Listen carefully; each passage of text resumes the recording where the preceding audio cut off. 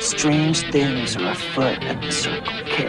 That kid is back on the escalator again. Ain't gonna hurt. Is my boomstick! Game over, man. It's game over. Welcome to the Bargain Bin. He is your host, Ben Mason. And he is your co-host, Sandra Luketic. And today we're talking 1985's Silver Bullet. We assume if you're listening to this episode, you have already seen the movie. And this is our fifth movie I think we've covered with werewolves. I don't know, man. I'm not even keeping track. I thought you were going to say something about how many Corey Haim movies we've done. I don't know how many we've done. 2? 3. Is this the third? Prayers of the Roller Boys, License to Drive, and now this? Lost Boys. 4. Jesus. Don't worry, I've got more lined up for us. Oh, I can't wait. I stumbled upon this after reading the Stephen King novella Cycle of the Werewolf, not knowing that this was the film version of it. So pleasant surprise for me when I was a kid. Cycle of the Werewolf? Yeah. This is about menstruating or something? Sure is. It's a very different movie than the book. They just re-released the book a few years back with amazing illustrations in it. Highly recommend picking it up. It's a quick read. It's less than 130 pages, but it's I believe the reviews called it a bloody good time. See, I don't know if you're joking or not.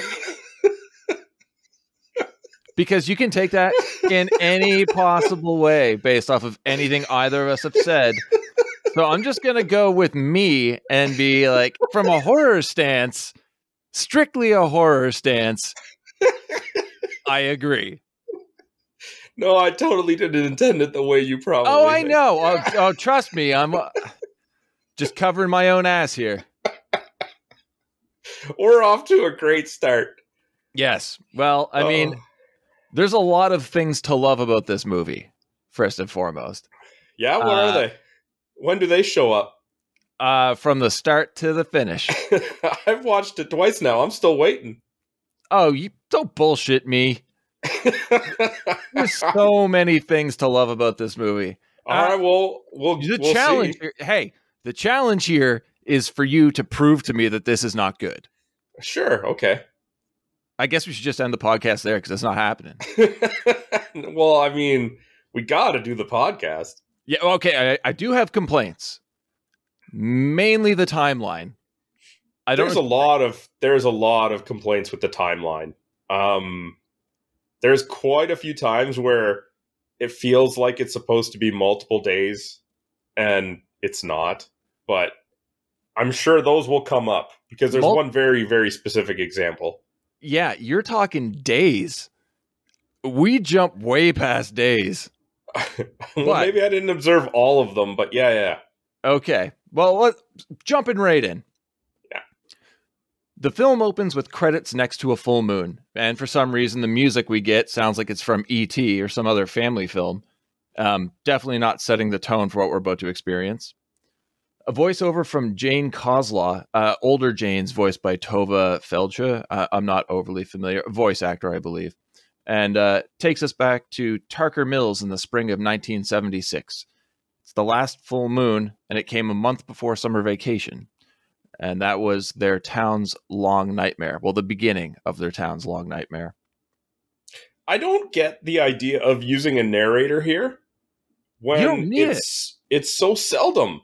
Like, if you're going to have her narrate, first of all, I think the story should revolve around her character more than it actually does. But second of all, if you're going to have a narrator, use them more than like 3 or 4 times throughout the entire movie. And it already says Tarker's Mills, 1976 on screen. There's an intertitle. The voiceover happens. You're like, what the hell? Why? What is this? And like you said, it's so infrequent throughout the movie. The last line of the movie is a voiceover. And as that sentence finishes, my response was, the fuck does that mean? And then the credits roll. Like, what? But we'll get to that. One of the few problems, I admit. We cut to a drunken railroad worker, Arnie Westrom. And I don't know if you recognize the actor. He's the late great James Gammon. He's been in so many movies. So I many. recognize him from Major League. Yes, he was the coach for Major League. Loved him in that. Hilarious. You know what got it? Because he looks so much younger in this than he does in Major League, which is not super far off, is the voice. He has such a distinct voice. It sounds like he just lives off of a diet of broken glass. Yeah. It's great, though. And he also, like, there's something about the look on his face. You're like, this guy seems like he could be a good friend. So perfect casting because he doesn't last long and you actually feel bad for him. I was so disappointed. I was hoping to see more of him. He's just doing his thing, which is apparently getting wasted and singing to himself. He thinks he hears something in the distance. Spoiler alert, he does, obviously, but just shrugs it off. So, typical horror movie stuff here. He's watched from the tree line and realizes such when he sees a large animal print in the dirt. With an utterance of, "Ah, shit." A swipe from a beast decapitates him and sends his head flying. People around the town hear a wolf's howl in the darkness. And I thought that was really cool. Everyone just pausing and like looking off to the side or up at the sky. Would that many people stop at the sound of a wolf howl? I don't know how the wolf howl goes through walls, first and foremost. But everybody in town hears it. And nobody talks about it. Everyone's listening with a look on their face like, that's unusual. Better not say that to anything or anyone. Guess what? They don't normally have wolves. Well, and that's a question too. I'm not entirely sure where this is set. They may not.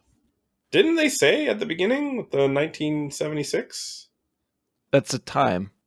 No. But I'm thinking like I'm pretty sure it's supposed to be set in Maine, but I didn't remember hearing Maine. Oh, okay, all right. It's Stephen King, right? So it's somewhere around New England. Jane's voiceover tells us that since Arnie was a drunk, the town's coroner believed the death to be an accident. Most likely Arnie passing out on the train tracks. I have a problem here. Yeah, I got a bit of a problem here too. If he passed out on the train tracks, it would not be that clean of a cut. There would be a lot more squished. It's not that clean of a cut though. It's torn. But like it's torn, but it's like his head is intact from where it's severed.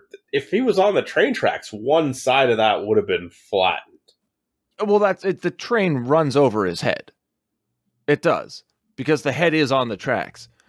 And fine. But did nobody look at the body? The body's completely untouched by the train. So any damage to the neck underneath the chin and the neck above the shoulders is completely different. Well, we clearly both had different thoughts on this, but the same idea, that the train would have done substantially different damage. Yeah, I'm no expert, but I'm pretty sure an animal attack looks different than being hit by a fucking train. I don't know, maybe like werewolves are a little different? I guess. Cut to midday in Tarker's Mills. A fair, I guess, of sorts is taking place near town square.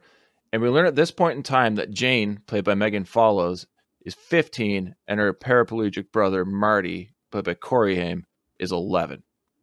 Okay. Fact. A fact that lasts for a very short time in this movie. Sheriff Joe Holler, your boy Terry O'Quinn, and not just my boy, our boy. There you go. I think this is his third and final horror film appearance, which means we've covered the Terry O'Quinn horror canon. He calls to gather the order.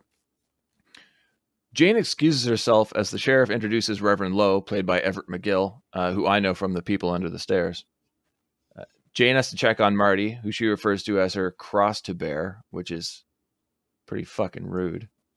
Marty and his friend Brady play a joke on Jane by dangling a garter snake at her from a tree above. She freaks out, face planting in the leaves and ruining her hose.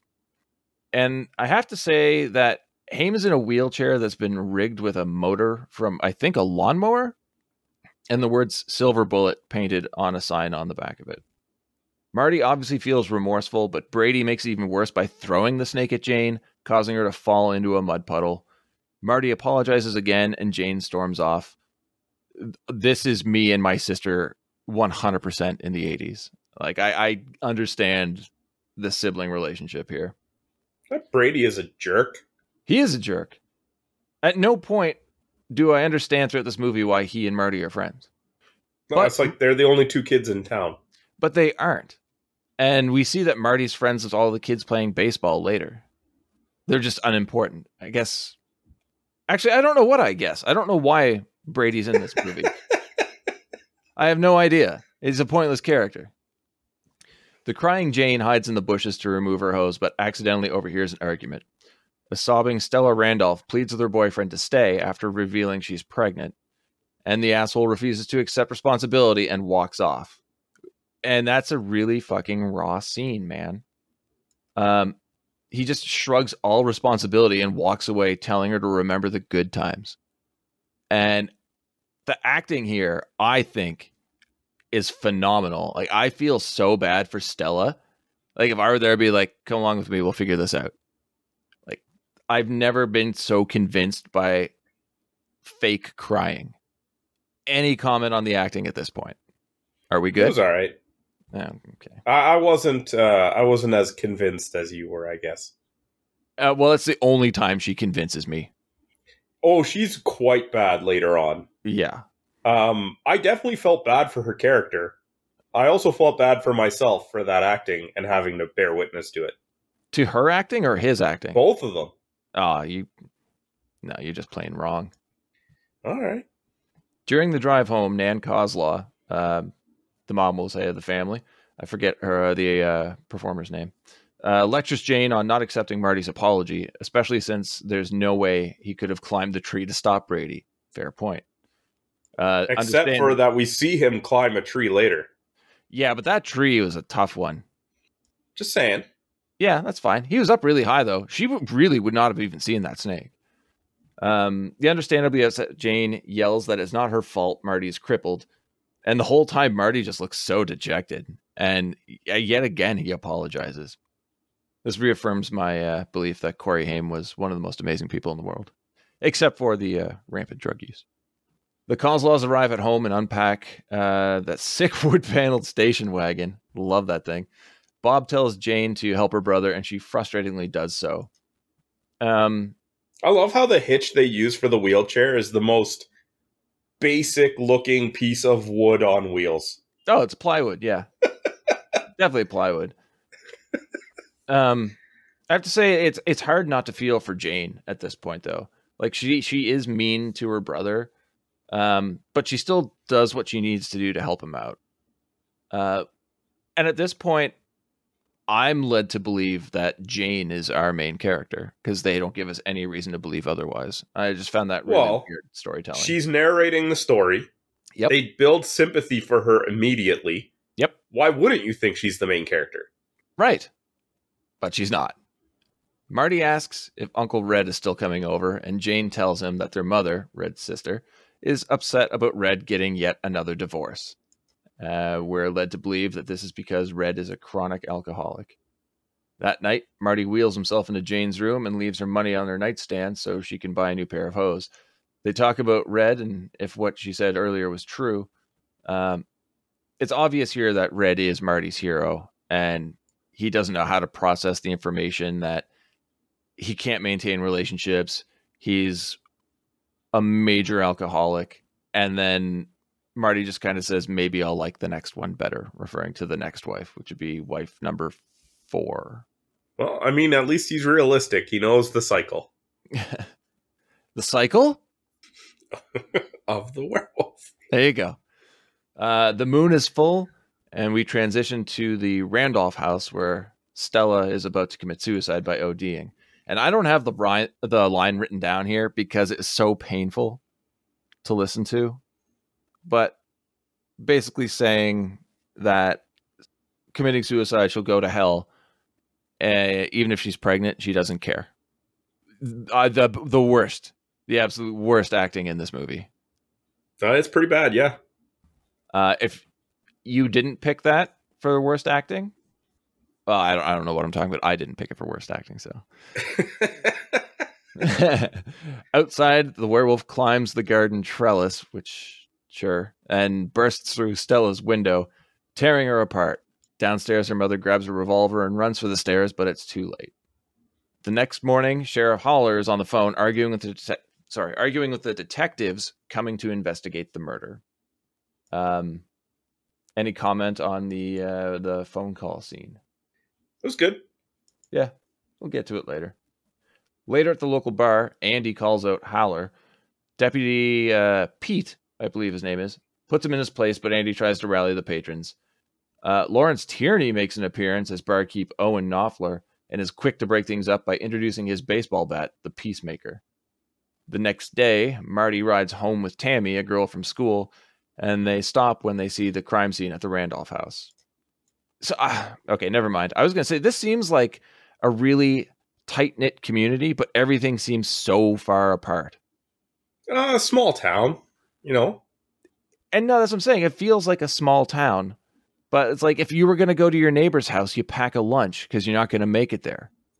Yeah. But, all right. When they arrive at Tammy's house... Those communities usually are fairly tight-knit. Are they? Yeah. Okay. Big city man telling me what it's like to live in a small community. Yeah, I didn't grow up in Breslau or anything, man. Yeah, fair.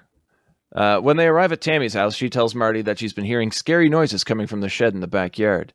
Milt, her abusive drunk of a father, yells at her to come over, and Tammy kisses Marty goodbye. And I picked up on this immediately just because I love South Park. But did you hear the way that her father yells her name? It is 100% Timmy from South Park. I didn't catch that. No. I went over it 3 times, and I swear to God, that's where Parker and Stone got that saying from. I know that my thought in this scene was she's talking about the shed or whatever, and Corey Haim's like, well, if I could, I would go check it out. And she's like, would you really? And he's so hesitant to say, yeah, sure. It's like, just say yes. You don't have to follow through here. You don't have to prove it. You're going to get the kiss. Just say yes. For you, baby? Of course I would. Yeah, spoken like a true 11-year-old. Yeah, you failed. Did you pick up on the line that Tammy's father drops after he leaves? Something about paraplegics or cripples always ending up on welfare. I have, damn cripples always end up on welfare. Ought to electrocute them all and balance the goddamn budget. Bravo. That would totally fly today. The jump, though. The jump from damn cripples. Then the welfare. Okay. Electrocution. Don't know where you got that from. Balancing the budget by wiping them out. Okay. Marty's wheelchair is running on empty, so he stops by Virgil Cutt's gas station. Virgil, played by William Newman. And you see this, like anytime you see this man on screen, you're going to get an amazing performance. It's a shame he wasn't in it more. That night, Uncle Red, played by the absolutely wonderful Gary Busey, arrives at the Kozlovs. He's already down a fair amount of wild turkey and is telling Marty a joke while they play poker. Nan is not at all pleased, eventually making Marty go to bed. And you can tell by the look on Red's face that he knows he's a fuck up. Why did we skim over the gas station scene? Because I feel like not a lot happened there. I was so confused if he was being chummy or seriously insulting the cripple kid. Oh no, he's being chummy because he's like that the rest of the time in the movie. Fair. And I guess Corey Haim does kind of like smile and shrug it off, but it's pretty harsh for just chumsy kidding around. Yeah. It is the 80s though. Like, people were pretty blunt with their joking. But I really have no reason to believe that anybody other than Tammy's father thinks poorly of Marty. It seems just like a wholesome American town. Well, the idea of the wholesome American town. I don't really think those exist. Yeah, it doesn't seem like it. Yeah. Red and Nan argue about his drinking around Marty and potential negative influences. Red comes back at her saying that she needs to understand there's more to Marty than him not being able to walk, which is a pretty serious dig. But they go back and forth at each other. And I think to me, it seems like an argument that's escalating based on neither of them responding to the other one. And she's that's talking about his drinking, and he's like, "It's not just about him being a cripple." Yeah, it's a classic whataboutism case. But Stephen King wrote the screenplay for the movie as well as the book, and I think he does a great job at showing the different sibling relationships. Like, we get Jane and Marty, who are doing their best to make things work, even though there's tension. And then we get Nan and Red, who have just given up and just constantly dig at each other. Well, after so many years, it is what it is. Yeah, but then there's a line later on that totally negates that theory. And I don't know if that's just Stephen King's poor writing or if I was looking way too deep into it. But I feel like that's a really obvious dynamic we're supposed to pull out of this scene. No idea. No? You have more siblings than I do. I thought you'd have something to say about this. Did you, like, you made it work, right? Or is it constantly like separate everybody and keep them apart? It's a very different dynamic, as both of my siblings are sisters. They shared a room, they did things together, and I was just kind of the odd one out. So it minimized tension when I was kind of doing my own thing. I guess. Good point. Over at Tammy's house, Milt is still wasted and getting even more drunk watching wrestling. A POV lets us know the werewolf is outside and messing around inside the shed. It's never really explained what the hell it's doing in there. It's just breaking pots. I think it's meant to be luring him out there. I guess, but like, it happens enough that Tammy hears it. She's heard it so many times that she's afraid of the shed. So is the werewolf going in night after night being like, God damn it, he's going to come out here eventually? Yep, this will be the night. Well, it is, because Milt finally hears the ruckus outside, gets a shotgun, and heads out. And I love how in Milt's mind, it's just darn kids messing with his pots. So he gets a shotgun. He gets a shotgun.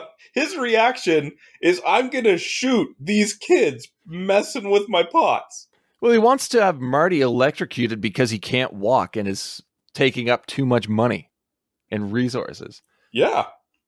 But is this an effective death scene? Like, nobody likes Milt. He's the least likable character.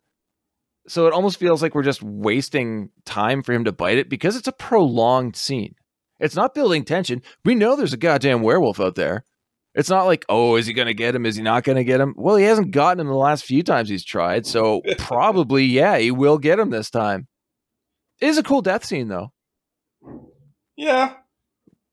Werewolf bursts through the wooden floor and pulls him under. At the same time, Milt's impaled by one of the broken planks. That's pretty good. I mean, from a visual standpoint, sure, but logistically, it does not make any sense. How did he get under there if he was in there? I don't. Well, if we see, like, as Milt's walking through, the werewolf is looking through the potted plants. The tallest That's exactly what I mean. How did he get under there? No, the tallest potted plant's 1.5 feet tall. So is the werewolf crouching down? Well, yeah, he was on all fours at that point, right? Like a wolf. It's not a tiny wolf, man.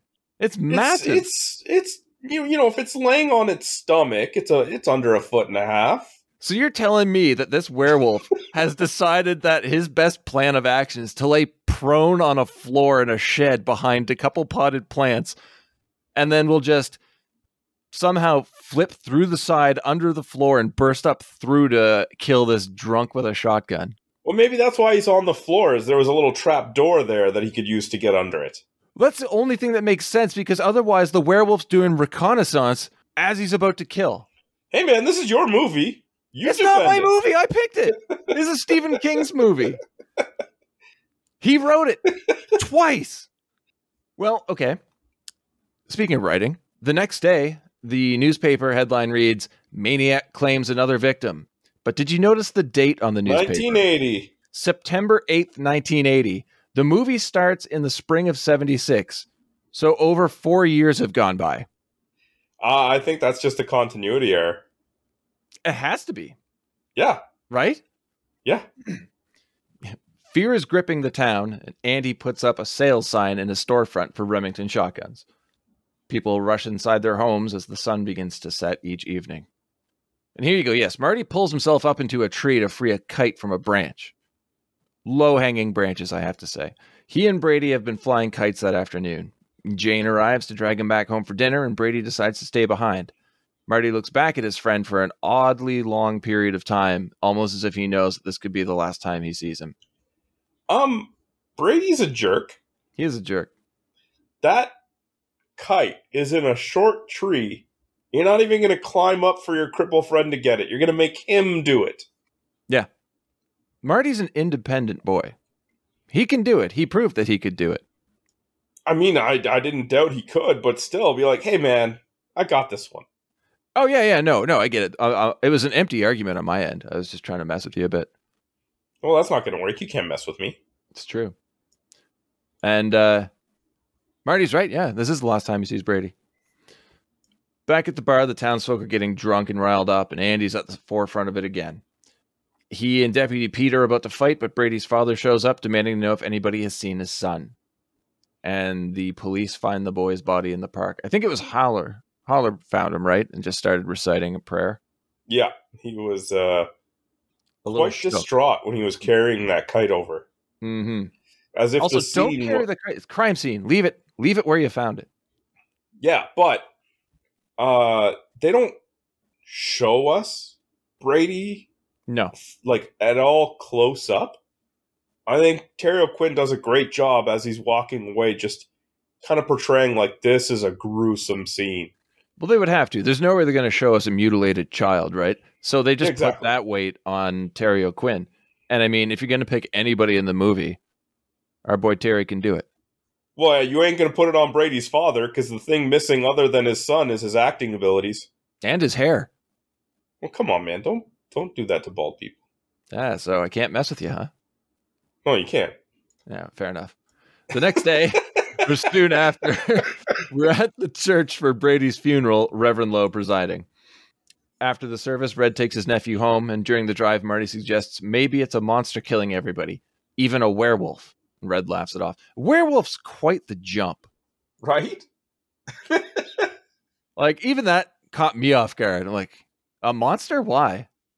A werewolf? All right. Why not a vampire? Seriously. Well, a vampire, there would be puncture marks on the neck if it was a vampire. Vampires can rip people apart. Well, they got to feed on them first, otherwise. Bordello of Blood? Come on, man. Just help me out here. All right, fine. Fine. There's all there. Fine. 100% Why not a Sasquatch? Fine. Say that's more believable than a werewolf. Give me Bigfoot. You're like, maybe it's a monster. ... Like Bigfoot. And Red's like, yeah, we're in New England. There's a lot of forested areas. I understand normally he's in the Pacific Northwest, but he could jaunt across the other side of the country. Sure. Werewolf? I mean, yeah, okay. That, for me, as a horror fan, fucking give me a werewolf. But it just doesn't make sense. There's no logic in that jump. Perhaps it was a Frankenstein's monster. Or maybe a Dracula. No, there would be puncture marks on the neck. We're going in a circle here. No, I know. That vampires, yes. I was more so making a joke about people referring to vampires as Draculas, which I'm hearing more and more. Oh, I see what you're saying. Yeah. Marty mentions the noises from Tammy's shed, but Red points out that psychos are more active during a full moon. Fine. If he thinks that it could be a psycho in the shed, call the police. Anybody could call the police. Tammy could call the police. Milt obviously couldn't, because I don't think he would have known how to use a phone. He was wasted all the time. But like, even Red would be like, hey, you know what? Maybe I'll call the police and get them to check out the shed, on behalf of your girlfriend. Maybe. And also Red's like, yeah, it's not a werewolf. It's probably just a psycho. Well, I mean, that's a more realistic assumption than just, it's a werewolf. Yes, but I don't think it's any less important. No? I mean, if it's not a werewolf, then yeah, it's probably a psycho. Yeah. Equal cause for alarm, I would say. Anyway. That night at the bar, Andy has the townsfolk rallied into a mob, and they plan a method to hunt the killer. See, that makes sense. We'll go after the psycho. Holler interrupts the meeting and declares himself the law of Tarker's Mills and demands everyone return home. Yeah, you don't have to declare it. You're the sheriff. We know. Brady's father, Herb, delivers a powerful speech, muting the sheriff and his power, and further inciting the mob, sending them out into the streets. Reverend Lowe arrives and pleads with Haller to stop them, but it's no hope. This speech was garbage to me. It was terrible. Because he starts off by telling the guy who's riling up the crowd to shut up, and then saying, but do what he say. Yeah. Okay. And after they leave, Haller gives up completely. Because when Reverend Lowe runs up, they're like, stop them, please stop them. And Haller's like, this is the community spirit you were talking about. Does not. I do like how they had the Reverend trying to stop them for obvious reasons. Yeah. That makes sense. His actions make sense. And as the movie progresses, makes even more sense. Some good writing from Stephen King. Great job, Steve. The mob gathers at the park where Brady was found, and they run into the woods armed to the teeth. Of course, this is a horror film, so there's a thick layer of fog passing through the trees. The werewolf uses this as perfect cover, taking out several members of the mob, even beating Owen to death with his own Peacemaker bat. After a line of, are you going to make lemonade in your pants? That screams Stephen King. So bad. Yeah. Have you read any King books? No, but even if it's supposed to be decent in writing, it wasn't acted well. Nobody could act that out well. Maybe Terry O'Quinn. But other than Terry O'Quinn, nobody would be able to say that line convincingly. And I think that's a problem with this movie, is that there are some lines of dialogue in here that King insisted stay in the movie. But they're poor on the written page as is. They're going to be even worse once you try and get somebody to say them. I agree. Also, this is the only movie I've ever seen where a werewolf beats people to death with a baseball bat. Fair, yeah.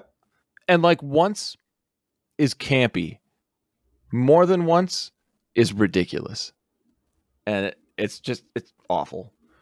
Anyway, at a mass funeral, the townsfolk sway as they sing Amazing Grace, but something seems off to Reverend Lowe. Eventually, the congregation begin to scream and transform into werewolves, and the windows of the church blow out, and Reverend Lowe screams in terror. It really is a beautiful cacophony, though. It looks absolutely amazing. But this is simply a nightmare the Reverend is experiencing, and he wakes up screaming in his bed. What do you think of the werewolf effects? Better here than they are later. Yeah, for a relatively low-budget horror film, where you've got that much happening on screen, I thought it was probably the best special effects of the entire film. Yeah, it definitely goes downhill. Yeah. The next day, the Coslaws arrive at the carnival and find it closed, and the 4th of July fireworks have been canceled. Now, this is where I have another nitpick. If we're to believe the newspaper we saw earlier, that was September of 1980, which means now we're in July of 81. And that's fine, but it's a small town. And you think news of this, or these murders, would have spread around. And also, nobody has aged in 5 years. I think the big thing is that the newspaper was just an oversight. It has to be, right? Yeah. Well, we get more date issues later in the movie that have nothing to do with the newspaper. Okay. What do I have here? Jane acts like an asshole when Marty's depressed by the cancellation, and their parents tell her to lay off, which seems pretty reasonable at this point. The sheriff has imposed a curfew, which also makes sense. Why wouldn't he? Although people were already running inside and hiding anyway, so okay, I guess he's just doing his job. But the Coslaws are having a family barbecue in the backyard. Marty and Red out front. Red secretly working on something in the garage. Marty seems equally upset about the monster having killed people and the fair and fireworks being canceled, as if they're all the same thing. But I think he's slightly more pissed off about the fireworks being canceled than everybody being killed, including his best friend and the father of his pseudo-girlfriend, who has since left town because of her father's murder. Yes.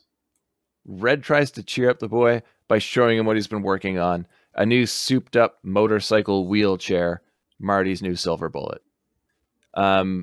Next, we get one of my favorite parts of the movie. As short as it is, it makes me laugh out loud. Red checks on the backyard before letting Marty take the bike out for a test run. He just peeks around the corner to see what the family's doing, and they're still all getting the barbecue ready and everything. And Nan sees him. She's like, Red? And he's like walking away. He's like, hey! And then just runs away. Like, that is the most conspicuous thing. You'd be like, what is my constantly wasted brother doing spying on us? Where is my son? Why is he running away? I loved it. It's so good. It's timed perfectly. Nothing to see over here. Yeah. It's like, stay where you are. But just that sound. Hey! As he's running away. And yeah, this motorcycle wheelchair, this bike goes. Marty takes it out, flying down the road, even passing cars.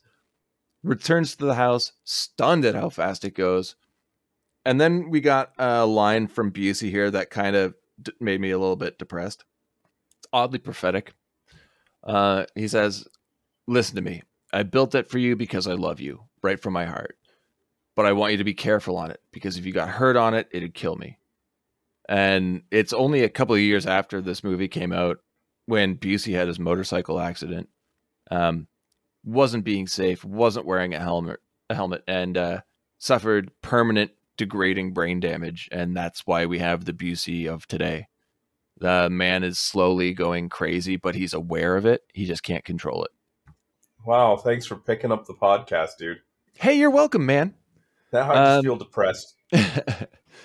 Well, if not for that, we wouldn't get the Ginger Dead Man. You know, that Gary Busey classic? Oh, yeah. That one. I've totally seen that. But if anything, that gives you reason to go back and look at some of the crazy good stuff he did. Like, he did, it was a Lethal Weapon. I can't remember if it was Lethal Weapon 1 or 2. Eye of the Tiger. Surviving the Game. Under Siege. He's fantastic. Some of his earlier stuff. But yes, cut to the end of the barbecue that night. Family shared food and laughs, and Red excuses himself for the night. Marty escorts him to the driveway, where Red surprises him with a bag of fireworks. Red says he knows Marty wanted a 4th of July, but he's going to have it in September. So is it September now? That's my question. Because Marty goes out that night to set them off. So we've skipped all of July, all of August, and now we're in September, which is still warm enough to wear shorts and t-shirts while you're having barbecue. Not in New England, man. It gets chilly.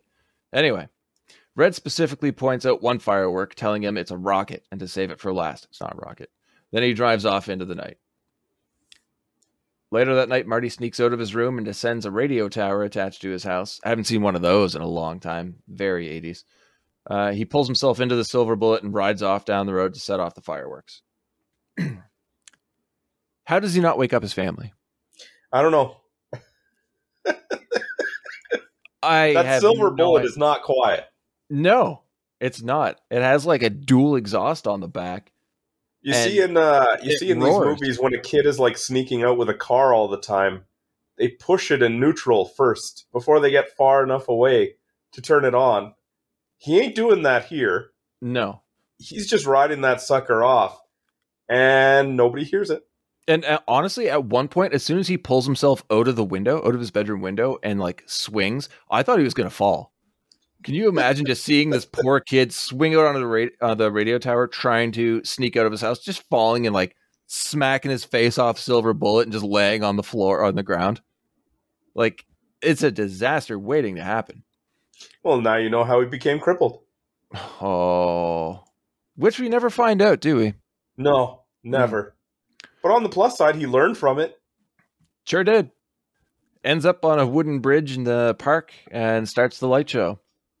And this catches the attention of the werewolf. That's just because how could it not? Well, why is it just roaming around a park at night? Not even why is it wandering around the park. Throughout this movie, we can just be like, why a werewolf? Because we don't get any explanation behind that either. This is where my thoughts on the werewolf changed substantially. Okay. Well, the werewolf rushes the boy. Marty fires off the rocket straight into the beast's left eye, and he speeds away. And this makes no sense. This whole scene to me. Like I said, why is the werewolf wandering around the park? Why is Marty there? He knows something is out there killing people. Still ventures out into the night alone. He even thinks it's a werewolf. Yeah, he's the first and only one to say it until now. So why? Fireworks, man.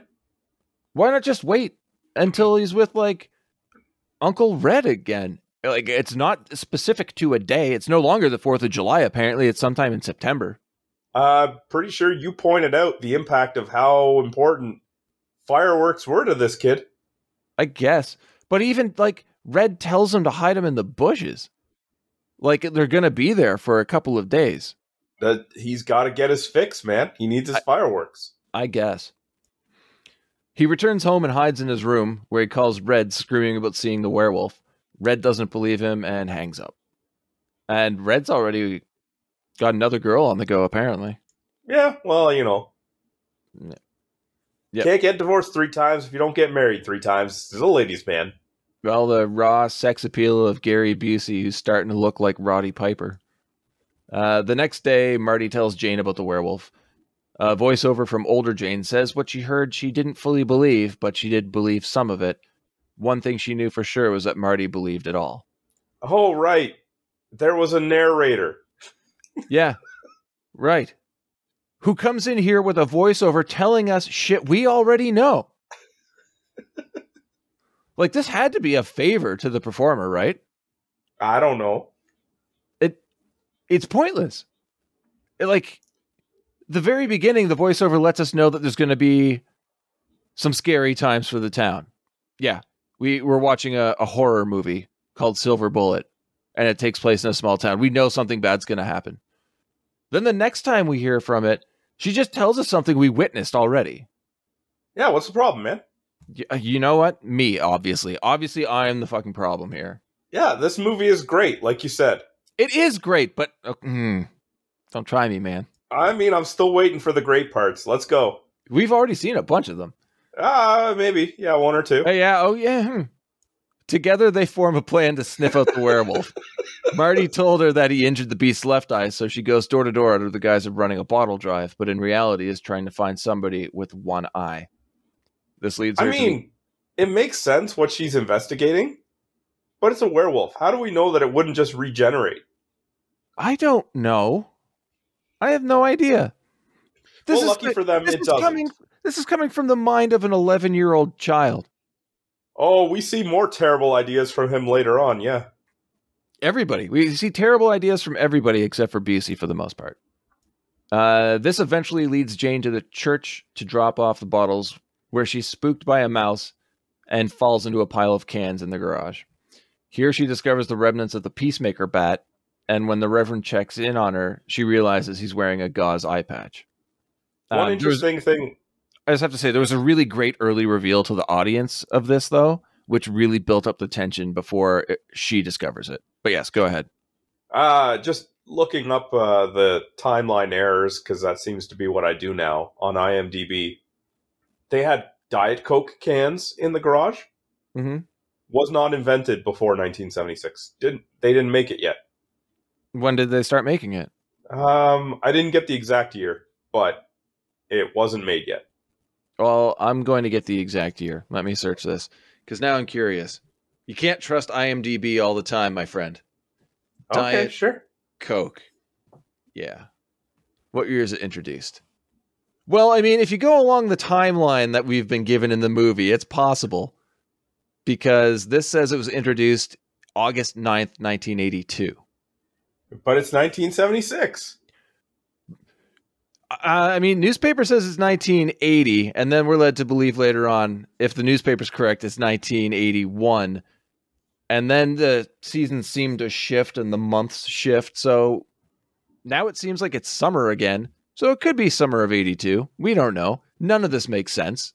Well, I mean, in that case, they have not aged in 6 years. She would be 21 now. What's that if it was difference going to do? If she was 82, if it was 1982, she would now be 21. I know. That's my problem. It's 76, man. It can't be. Poorly done. All right. In this fantastic movie of yours. I love it. It's so good. She excuses herself and leaves, and you can tell that she knows it, or you can tell that he knows his secret is now out. Well, yeah, because he says, say hello to your brother. Exactly. But I mean, that's just a priest being a priest. Jane tells Marty, and they are forced to come up with a plan since they can't just tell their parents Marty's plan. I don't know. And what is Marty's plan? Because they said parents won't believe them. What's his plan? It's terrible. He's going to write him ransom note style letters to tell him that we know who you are and you should kill yourself. Yep. Yeah, I'm pretty sure a priest is going to really follow along with that. Not even like leave town, but kill yourself. Yep. And he gets Jane to mail it. Reverend Lowe, now rocking a full-on pirate patch, receives the letter, and it goes as well as one would imagine.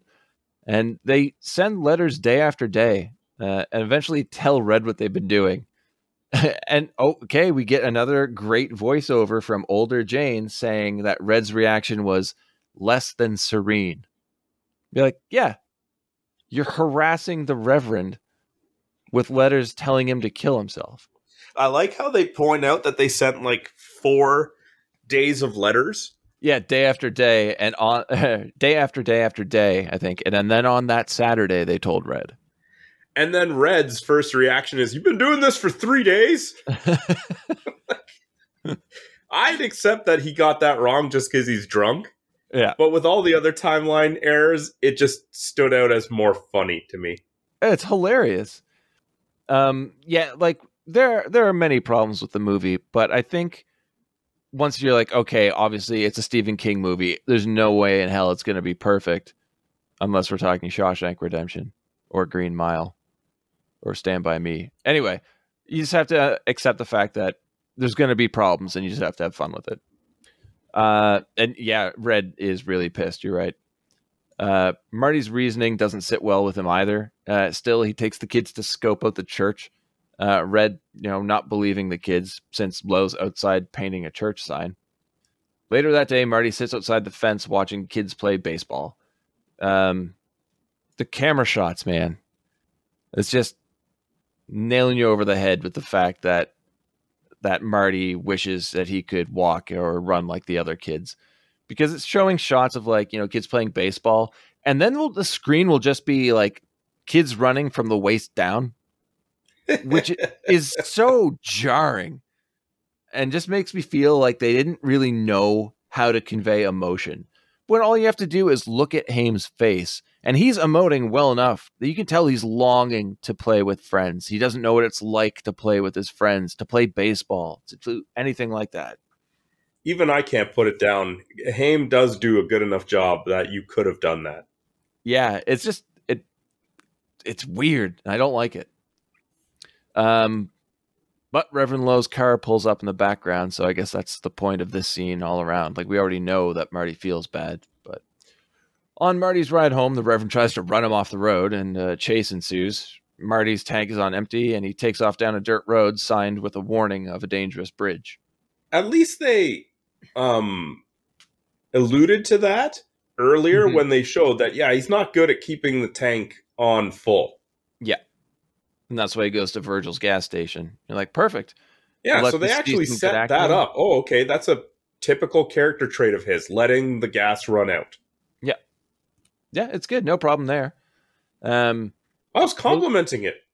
Yeah, I know. That's what I'm saying, though. Like, there's nothing we can say bad about that. That makes perfect sense. It's great. It's good to have because it does help with this scene.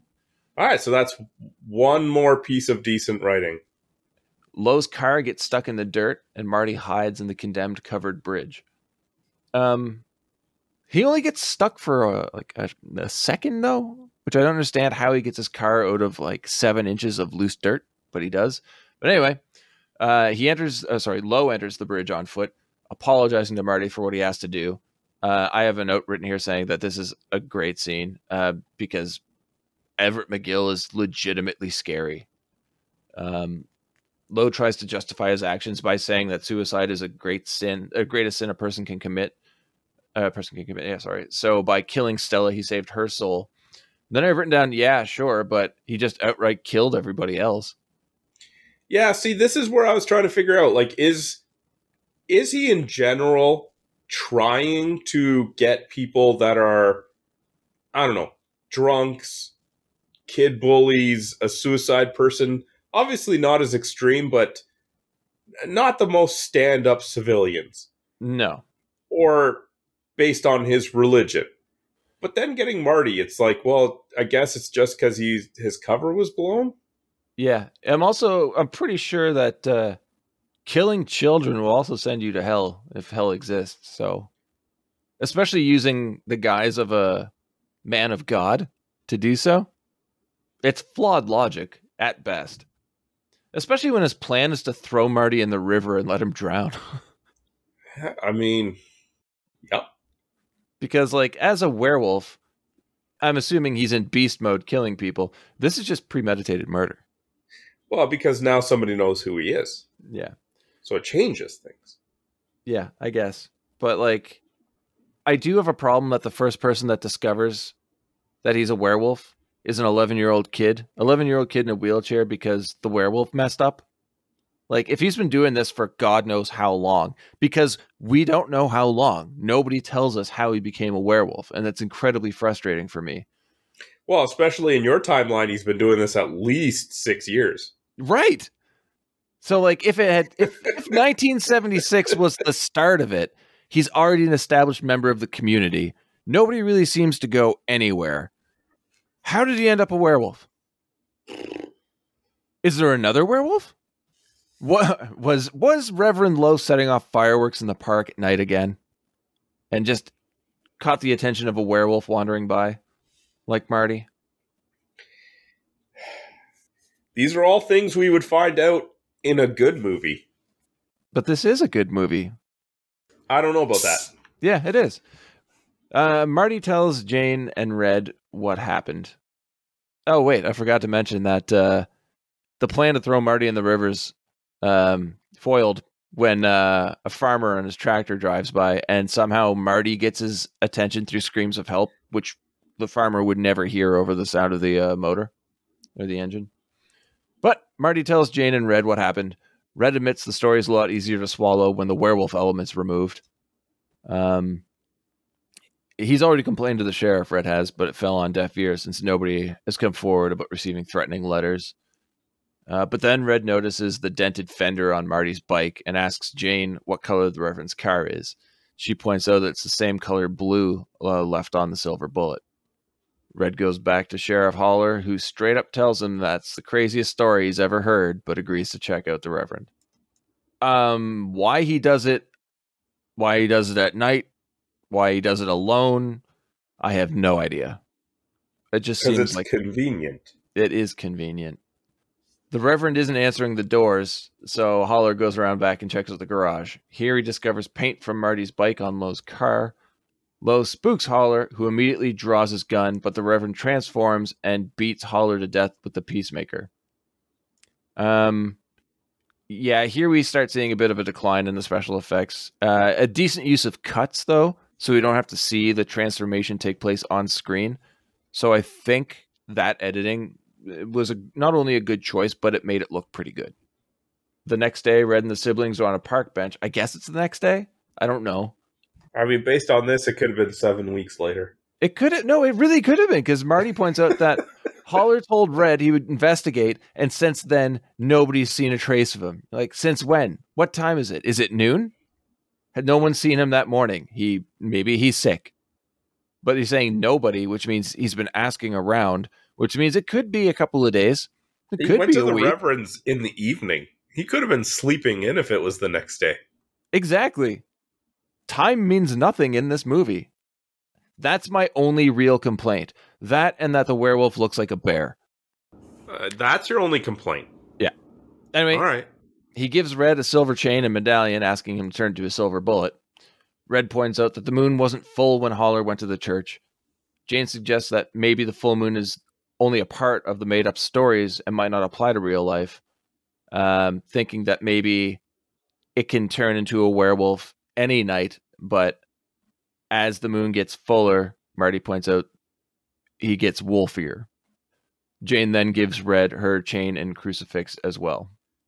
And now they're just making up part of the werewolf lore, which is fine. Like I said before, they never really explain. Do they not really explain? No one ever says how the Reverend became a werewolf.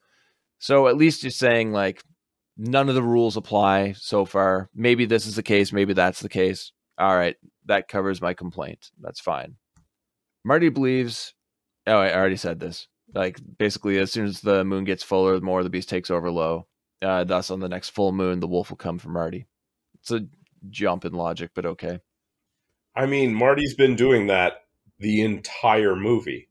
But he's been right the entire movie. Well, yes. As viewers of a werewolf movie, we know that. Mm-hmm.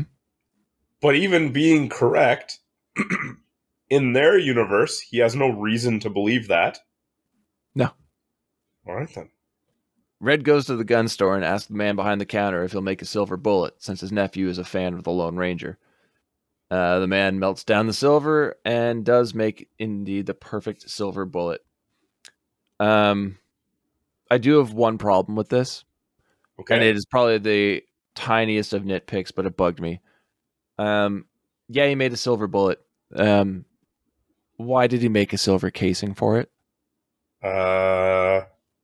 Casing doesn't go in the wolf. I don't know, man. Yeah, it just bugs me. My question is, when does this movie get good? Oh, it's been great since the beginning. Okay. Yeah, you just don't know what good is. Okay. Yeah. Interesting job covering their asses on why this should work, though. That Marty studied every werewolf story he could find, and the only similarity within any of them was that it takes silver to kill a werewolf. I've read a lot of werewolf stories. That's not the case. So, yes, this movie falls victim to convenience, for convenience sake. But that's fine. It's a Stephen King world. It's a fictitious world. You can't be too nitpicky, I guess. Maybe that's why these people time travel. I don't know. Well, it's the next full moon, and it's Halloween. Kozlovs are heading out of town, and Red is left to look after the kids. Red faked winning a romantic weekend for two in New York and gifted it to his sister and Bob to get them out of the house. I thought that was pretty clever. Yep. I also don't know why the kids didn't know it was a full moon. They're both completely caught off guard by it. Like, you think a werewolf's going around killing all of your friends and like fellow townsfolk? You keep an eye on the lunar phases. But we cut to 2:48 a.m. All three of them have passed out in the living room while watching TV, and the werewolf approaches from outside. Red wakes up when his lit cigarette burns his hand, and the kids are pissed about the potential of the gun going off, wasting their bullet. Red turns off the TV and tells the two to go to bed, but he agrees to stay up all night and keep watch. Jane turns... Yeah. Why does the werewolf come that night? Because it's a full moon, and that's when the beast fully takes over, and that's why Marty thinks he's coming on the full moon. The Reverend didn't have the motivation to go after Marty any time before that? Yeah. As a human, he tried to run him off the bridge, run him off the road. Tried to ram him with the car. He did ram him with the car. I mean, if he could just turn into a werewolf any night... Yeah, but he knows that people know something's going on with him now, especially after Sheriff Holler shows up. So I think he's just trying to come up. I am definitely fabricating my own storyline here. But if I were a murderous reverend who is secretly a werewolf, and I thought people would start to, figure out that something's going on, I would try and take my time and plan as well as I could the best, MO, what I should be doing, what I should be changing. But if it's true and that as the moon gets fuller, you get wolfier, you kind of lose the ability to control. I don't know why you would wait until 2:48 or why the wolf would wait until 2:48 in the morning. But I don't know. I can see it. That's why he would go after him on a full moon, because less of the man is in control. You know what? Stop making me explain myself, because now I sound like a complete fucking jackass. Okay. Thank you. Jane turns to the window and sees the beast staring at her. She screams and runs to her uncle, but the wolf has disappeared. Red peers out the window and sees nothing. He begins to feel like a horse's ass and takes the bullet out of the revolver's drum. Don't know why, but if there is a werewolf in full beast mode on a full moon, then this beast is smart enough to understand how electricity works, because it rips the cables out of the power box, sending the house into darkness. Is this an example of your full beast taking over and your inability to plot? Totally, because nothing makes sense at this point, because somehow pulling out the wires from the power box kills the fire in the fireplace. At least in this scene, because it's back on in the next one. Okay. The wolf bursts through the wall of the house. Windows are right there. I don't know why you go through the wall. Knocking over Red and sending the bullet flying across the room and into a heating vent in the floor. And this werewolf looks like shit. It's bad. It is the worst werewolf I have ever seen, except for the Twilight movies. You disagree? The Howling was pretty bad. The Howling was great. You shut your mouth. Okay, all right. But no, I guess Stephen King insisted on this being the werewolf design. He wanted it to be like covered in black bear fur. He wanted it to look more like a bear. And at that point, I'm like, well, then just make it a werebear. Or just don't make it. No, this movie's great. I'm glad it exists, but I don't like this werewolf suit whatsoever. Okay. It launches Red across the room and into the china cabinet, a stunt that Busey did himself. Jane tries to grab the gun, but the werewolf grabs her and picks her up by her head. Red comes to the rescue, smashing a piece of wood over its back, but this just angers the beast, who throws Jane to the side. She lands next to Marty, and the two try and get the bullet out of the vent. Red gets sent flying into a mirror, shattering it. Another stunt by Busey, and this one actually cutting him open. Red stabs the wolf with a fire poker, but gets thrown behind the couch. Pretty decent fight scene, really. Marty finally grabs the bullet, loads the gun, and fires, hitting the werewolf in its other eye, which is really insulting. But again, another nitpick, that the kickback on a .44 Magnum would have broken Marty's face, the way he's holding that gun. The werewolf stumbles backward, hitting the wall and slumping to the ground. It slowly transforms back into human and lurches forward screaming, but slumps back again, and it dies. So, decent jump scare, I thought. Red rushes over to the kids, hugging them. Jane asks her brother if he's all right, and he says, "All except for my legs. I don't think I can walk." Which I thought would have gotten a laugh out of you. No. Really? All right. Well, No. The three of them laugh. Marty and Jane say they love each other. Then we get a freeze frame, and that creepy VO from older Jane comes back. It says that was something she could never say before, but can say now. And then fade to black and roll credits. But I have to talk about that quote. I mentioned it at the beginning of the episode. I wasn't always able to say that, but I can say it now. I love you too, Marty. Good night. Good night. What the fuck does that mean? Is she telling this story at his funeral? That's what I thought. I'm like, is Marty dead? Like, what is this? And she says it in such a creepy way. You really didn't like this movie. It wasn't good. Yes, it was. Okay. I mean, I haven't heard you explain any of the good to me yet. Well, you've even gone off on more rants about how it's bad. It's fun. I'm not going to sit here and praise everything about it, because we'll be here for another 3 hours. All right. Care to guess how much money went into this? Based off that sick werewolf costume? This was what, 1986? 5. 1985. 6 million. Close. 7. I was going to say 7 too. Never second guess your first thought. Well, I think 7 makes sense, and I really do believe that a lot of it probably went to Busey and Terry O'Quinn and Haim, for sure. You want to guess gross? Always go with your first guess. 13. Oh, 12.4. Damn. It was yeah, close. You're close both times. Yeah. I would give you both of those. I think you guessed right. The funny thing is, I thought 13, and then I was like, oh, maybe 14, maybe 17, and you're like, go with your first guess. You saved me on that one. That's what I'm here for, buddy. And to recommend terrible werewolf movies. No such thing. Okay. I think you're really going to disagree with the viewers gave it on IMDb, as well as the audience score and the critics from Rotten Tomatoes. What do you think this got on IMDb?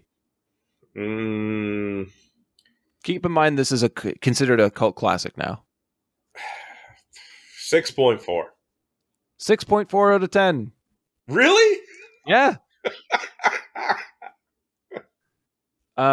Doesn't do as well on Rotten Tomatoes, but do you care to take a guess what the critics gave it? Okay, 51. Ooh, 45. Still pretty close. Pretty close. Audience gave it higher than that, but cult classic. I'm gonna say audience 59. 56. That's still very close. Good job. I disagree with those. Oh, actually, no. I agree. 6.4 out of 10 IMDb. It's not the best werewolf movie ever made, but it's better than a lot. 45 from the critics is just insulting. Generous. No. If it wasn't for The Howling, this would be the worst werewolf movie you've made me watch. The Howling's great. The Howling was terrible. Oh, okay. I'll make you watch The Howling 2 then. How about that? You want to see it? Yeah. The Howling 2, your sister is a werewolf. Okay, then maybe this will become the third worst. And I'm going to make sure that that's one that I'm not on. It'll be you and Mark, so I don't have to go through that. That's not going to happen. All right. I'm just looking at I'm Rotten the producer Tomatoes of the now. show. I will make sure that doesn't happen. No. What? Did you fire Craig? Craig is not the producer. I don't even think he listens anymore. Producer Craig, he asked for me to do this movie. Dad, no way. This one critic wrote, "The spectacle of King churning them out is unfortunately so much more vivid than anything he writes." Okay. What does that mean? I don't know. But it's from the Washington Post, a top critic. Matt Brunson from Film Frenzy says, "Nothing to howl about." Okay. A bad parody of the werewolf films that are set in small town middle America. I didn't know that was a genre of film. Huh. I'm not disagreeing with any of these. So these are all like the negative reviews. Oh, well. What about Robert Martin, who says Silver Bullet is fun rather than terrifying? Yeah, it's not scary. It's a lot of fun. I don't know where the fun is. What's fun? Okay, I some of the people that are saying good things about this movie, they're not really saying much good. What is this here? There are all sorts of sly satiric touches in the film. That was Roger Ebert. I don't know what to say about that. Where's the fun? It's a lot of fun. Gary Busey's a lot of fun. Gary Busey is a lot of fun. Yeah. This movie in this movie. Not. Yes, it is. You are so negative all the time. All the time. All the time. All the time. Tell me 3 great things about this movie. I'll tell you 3 bad things about this movie. All right? And think about it. Be honest. Things that you enjoyed. The first scene with the actor that I liked. No, I mean be serious. No, I really did like that. The first scene with the actor that you liked. He was the coach in Major League. The drunk who gets decapitated. Yes. Okay. I was genuinely happy to see that. I was disappointed when he got killed off because I really do like him. I thought he was even doing a fun job as this singing drunk. I like that. I will say I loved Gary Busey's delivery in almost everything, even if none of it made sense or made the movie better. Do you know why I think you like that so much? I'm not going to guess why. All of his lines were improvised. Yeah, that makes sense. And that's why he they were didn't follow probably the the best script. lines, is because they weren't actually scripted, as the scripted stuff in this was terrible. Yeah, no, they made him do a take with the actual script and then let him just do his own thing for a couple of takes. And more often than not went with his improvisations, which I agree, like Busey's great. Just let him fly off the handle and use that. So that's 2. Okay. What's your third? I honestly don't have any more except for the one that I'm going to use for my favorite scene or moment. And I don't want to say that now. You didn't think Corey Haim was good? He's all right. Jesus, you really did hate this movie. It wasn't good. You're right. It is a great movie. Okay. It's a lot of fun. It's one of the better Stephen King movies for sure. I said I'll say 3 things I absolutely dislike about this. First of all, the werewolf costume. Fucking, if you're gonna make a werewolf movie, make the werewolf look amazing. Like, I don't know why nobody just like chloroformed Stephen King and like, now that he's out, let's put some money and actual thought into what this thing's gonna look like on screen. The timeline. They have continuity editors on all films. If that newspaper was a mistake, fire that continuity editor, because it causes so many problems with the narrative of the film. And the one thing I hate the most of this movie is that goddamn voiceover. It's so jarring when it comes into play, and it does not help the movie whatsoever. And on to awards.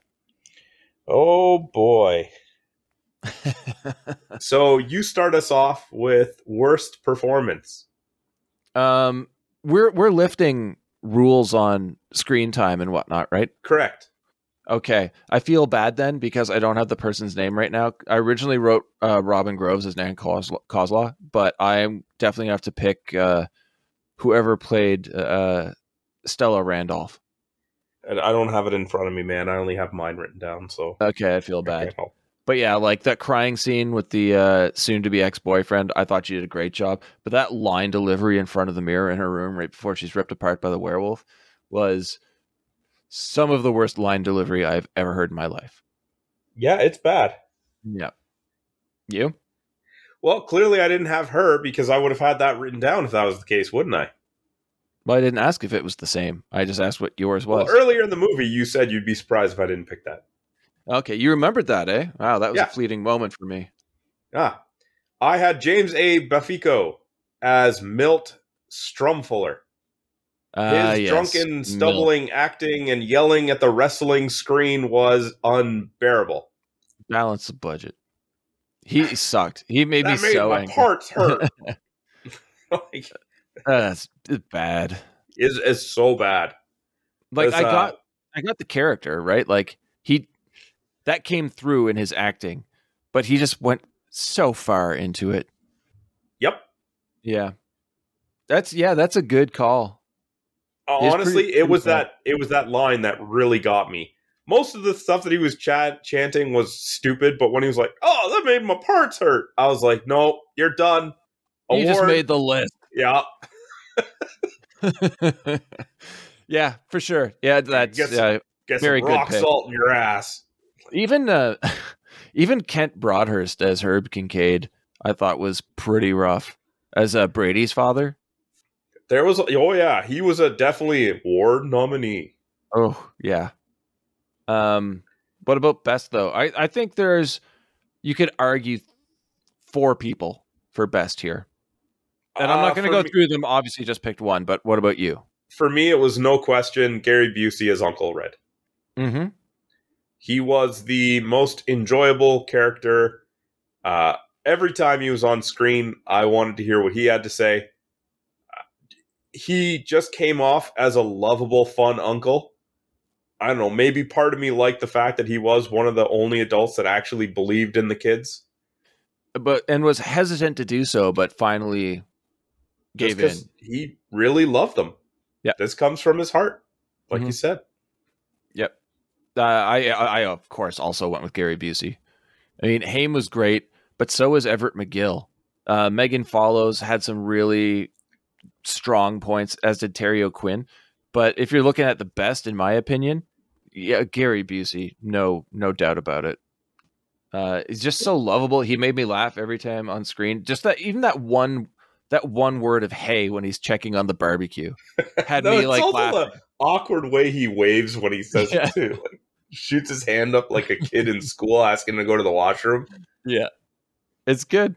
He was great. I think I would have preferred it if this movie was told from his perspective, like his struggle with his own like personal demons, but he still has his love for his niece and nephew, and he's trying to be the good uncle, but his nephew has this crazy claim that there's a werewolf around, and just him not believing in his family until out of nowhere, oh my God, there is actually a werewolf. I think that would have been a better movie. But Stephen King, he was the werewolf when he was drunk, and he was just getting people that were hurting his kids, like when Brady made the Jane cry. Revenge Wolf? Yeah, looking out for his niece and nephew. He doesn't remember it, though, because he's always drunk when he's a werewolf. There's something about Stephen King, man. He writes from a kid's perspective way too frequently, considering he doesn't really know how to write from a kid's perspective. Outside of, like, The Body, which they turned into Stand By Me. Fairly certain you discover that immediately when he makes essentially writes it as if you think that Jane... Is it Jane? Jane. Yeah, that Jane is going to be the main character. Mm-hmm. Like, this is not a good sign for where the writing is going. No. But and it's not even done in a way where it's like, oh, it's a delightful swerve. Like, it just is inconsistent. Yeah, it's just jarring. Yep. What did you have for favorite or most memorable line? It has nothing to do with the plot of the movie. It's just how much fun some characters have interacting with each other. And it's Deputy Pete and Sheriff Holler in the office. I have the same thing written down. You do? Where I don't have Holler like yelling into the phone or anything. It's after he slams the phone down. I have it written down from the last two lines, yeah. I just have Deputy Pete saying, maybe that wasn't such a good idea, telling that Smokey Bear from the detective division to fuck off, Joe. And Sheriff Holler just says, well, I waited until he hung up. Yep, that's exactly what I have written down. And then after that, I have in caps, yes, Terry O'Quinn, you fucking legend. Yeah, I mean, he delivers it fantastically. Yeah, he does everything in this movie well. I wish he was in it more. Well, I mean, I don't have anything to add here because that was my line as well. Okay, but, what about memorable scene then? So this, for me, was very easy as well. It is the scene where Marty at night goes to apologize to Jane and gives her the money for the pantyhose. This might have been the best acted scene in the movie for me. I really felt a connection between them. I felt remorse on Marty's part. I just thought it was a really, really well done scene that didn't fit in this movie because it was good. I would say it's great. It's also my most. You know what? Scene. I will too. It was great. That scene was great. Yeah, I mean, it is the most human of the entire film. Like Marty, obviously being, saddened, embarrassed, hurt that he hurt Jane's feelings so much. Tries to he doesn't try and wake her up. He just tries to sneak in and leave money on her nightstand. She's awake, asking why. He tells her why. She gives him back the extra money, saying he left too much and she can buy it for less. And you get that back and forth. Like, it was an honest moment where these two actually felt like siblings, and it felt like there was legit heart and emotion in it. Like, yeah, I'd say best and most memorable scene. So, I guess really. Oh, so you're agreeing then? You're not just expanding on mine. You're also saying that's yours? I'm agreeing with you. That is mine as well. Oh, okay. Yeah. All right. Yeah. Well, sometimes you just elaborate on mine and then go to yours. So okay. Sure. Yeah, no, I agree with you. It's also my most memorable scene. All right. So what are your final thoughts on this movie there, Ben? I love this movie. I embrace its faults and I love its strengths. But I love the 80s, man. I love the 80s. I love werewolves. I love Gary Busey. I love Corey Haim. And of course, Terry O'Quinn. But I don't know if it's more nostalgia for me that's hanging on to this because I found it after I had read the book that I love so much. And I think that's maybe why you and I disagree about so much of this is because, yeah, nostalgia for me, but I also love bad movies. And sometimes bad movies don't mean the movie itself is bad. There's just certain elements that don't really work as well for some people as do for others. Like if you look through a book called The Bad Movie Bible, there's a lot of great movies in there. It's just people just shit on them for the wrong reasons. Would I recommend this movie though? Of course I would. It's great. I love this movie. I have so much fun talking about its flaws, but like there are a lot worse out there for sure. It's fun. It's cheesy. It's campy. It's Gary Busey rocking out hard. Like I really enjoy it. I would recommend it. I admit that most people probably won't like it, but should at least give it a shot. And now let's hear your scathing review. So I don't recommend this movie. Especially as a werewolf movie, it is very slow. Not a lot happens in it. Even if you're a horror fan, it's a low body count, very minimal action scenes. The special effects are terrible. The plot has terrible consistency. Really, the only people that I could say should watch this are big Gary Busey fans who want to see some fun stuff with him. Otherwise, I was pretty bored and just waiting for the clock to run out on this one. I don't think you have ever had such a wrong opinion on any movie we've ever covered. I don't know. I'm sure there's probably some. Actually, yeah, you're right. There probably are. I guess if you're a fan of The Howling, then you'll probably like this one. Because at least this one's better than that. The Howling is a great movie. It is a classic werewolf film. Classic doesn't mean good, Ben. Yes. Yes, it does. No, it doesn't. No, you know what? Okay. It's not like saying something's old. Saying something old is good. Man, it's old. You're right. That's great. Fucking classic. This movie is great. I don't know why you're laughing. Oh, I'm good, man. I'm enjoying myself. Yeah, I can fucking tell. You just like pissing me off, don't you? I mean, this might be the most enjoyable thing that revolved around this week of this movie. Oh my god. This is great. It's a good movie.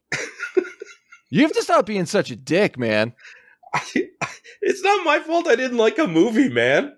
It's not like I'm disliking the movie just to stick it to you. I just genuinely didn't like the movie. I think you are. This has too many elements of a movie that you should like. What? What does it have? It's got fucking Busey. It's got Haim. It's got O'Quinn. It's got werewolves. It is not slow, sir.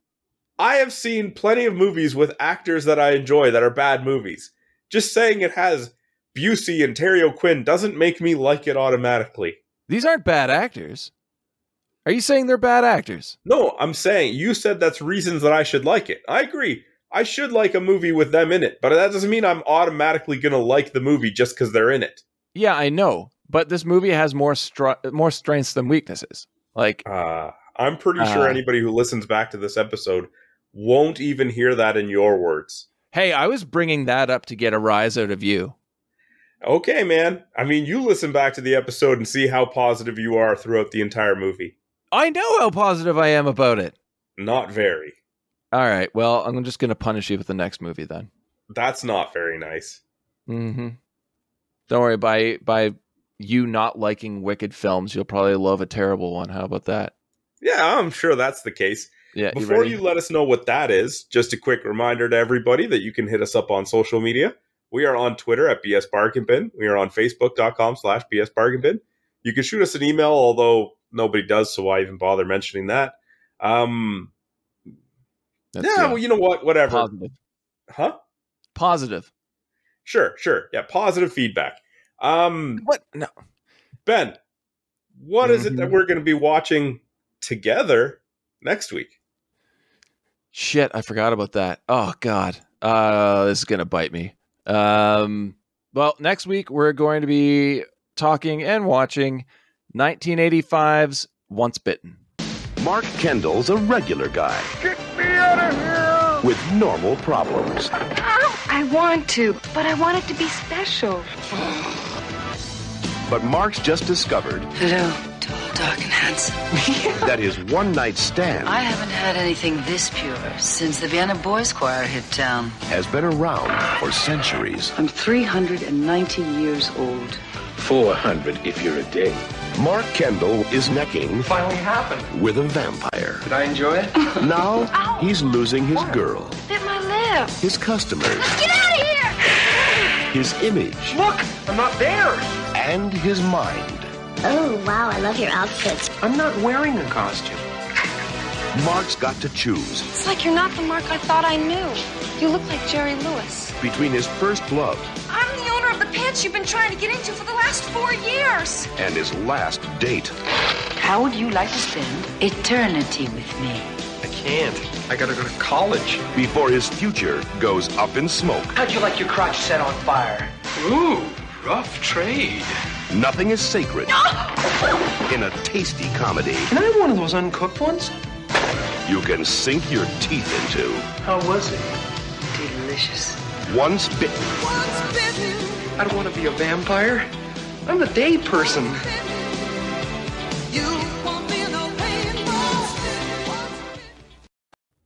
Nice, Jim Carrey. Until Oh, next week, have a good one, guys. I knew he was going to like it. Why did I pick it? All the best, guys.